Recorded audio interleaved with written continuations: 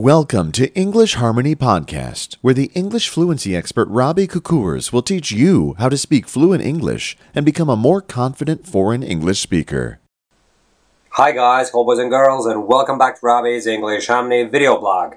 Listen guys, I've had a crazy week, and that's the reason why I haven't responded to your blog comments. In case you're wondering where is Robbie gone, why he isn't responding to the blog comments that I've made, right? Rest assured, I'm going to do it right now.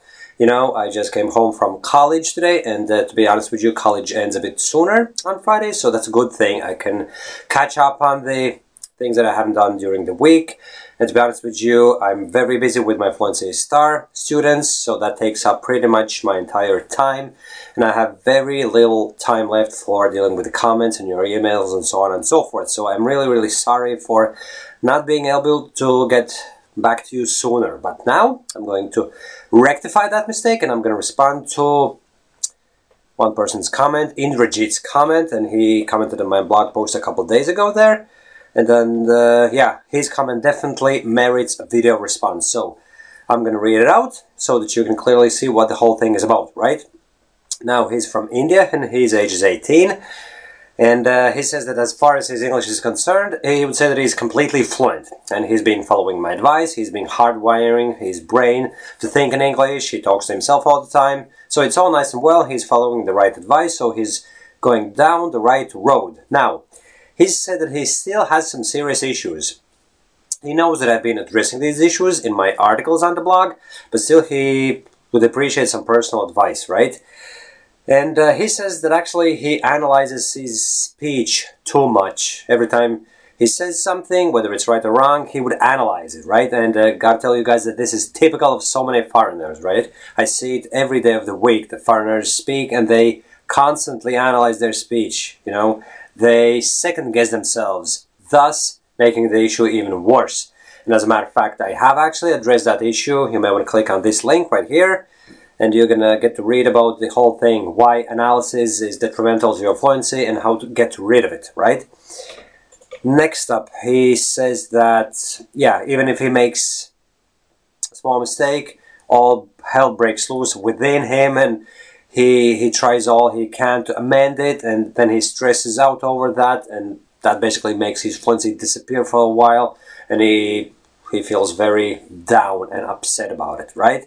Second problem is that he's very conscious of his English speech, and whenever he has to speak among very fluent speakers, he immediately feels intimidated, and then he would become nervous and anxious about it, and he wouldn't feel comfortable speaking, right?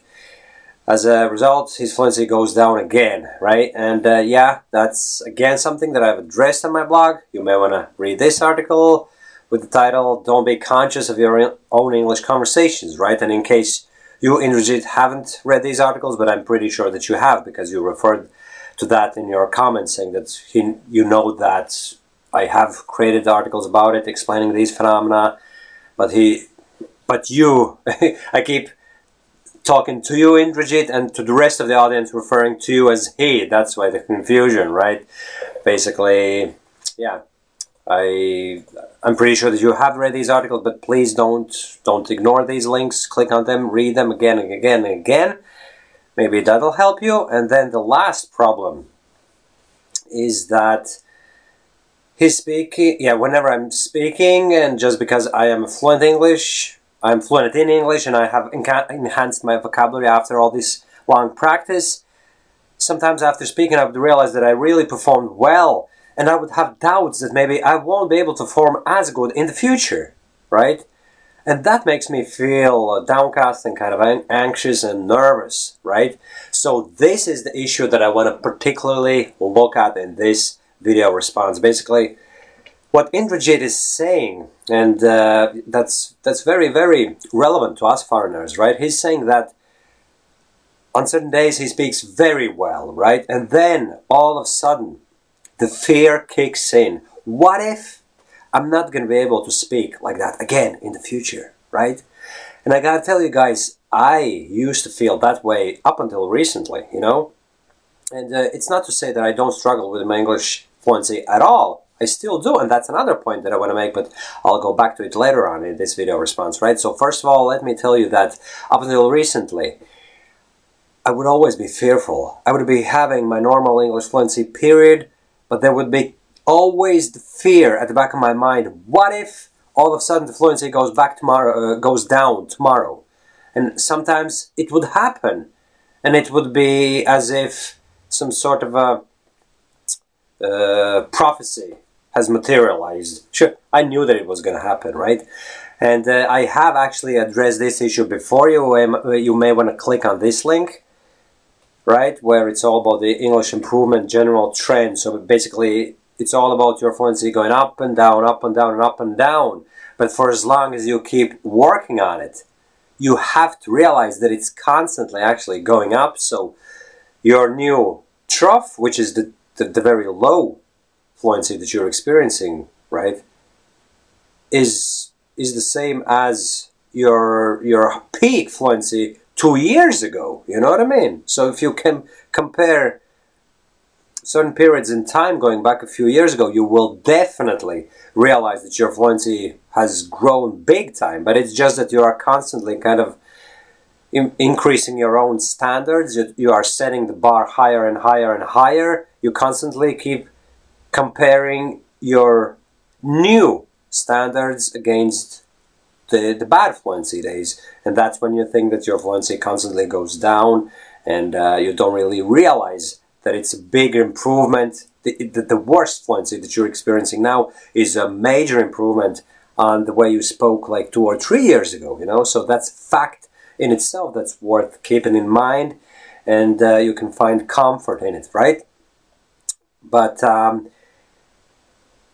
here's the deal. Your fluency, or my fluency, will never be perfect. The job is never going to get done. There won't be such moment in time when I'll be able to just sit back and say, this is it, I've accomplished this goal. I'm fully fluent, and this is it. Like, I don't have to worry about it anymore.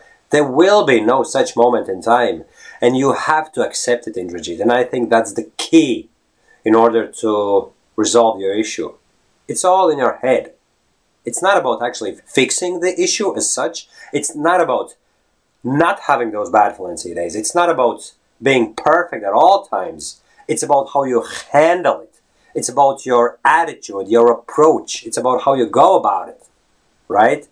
So I would say that that's what you got to do. You got to step back, look at yourself, see the bigger picture, look at it from a perspective, and tell yourself, listen, Indrajit, you know for a fact that your fluency is going up. You have ups and downs and fluctuations and all that, but that's part of the game, right? We are foreign English speakers, we're experiencing these issues, and we just have to accept it, right?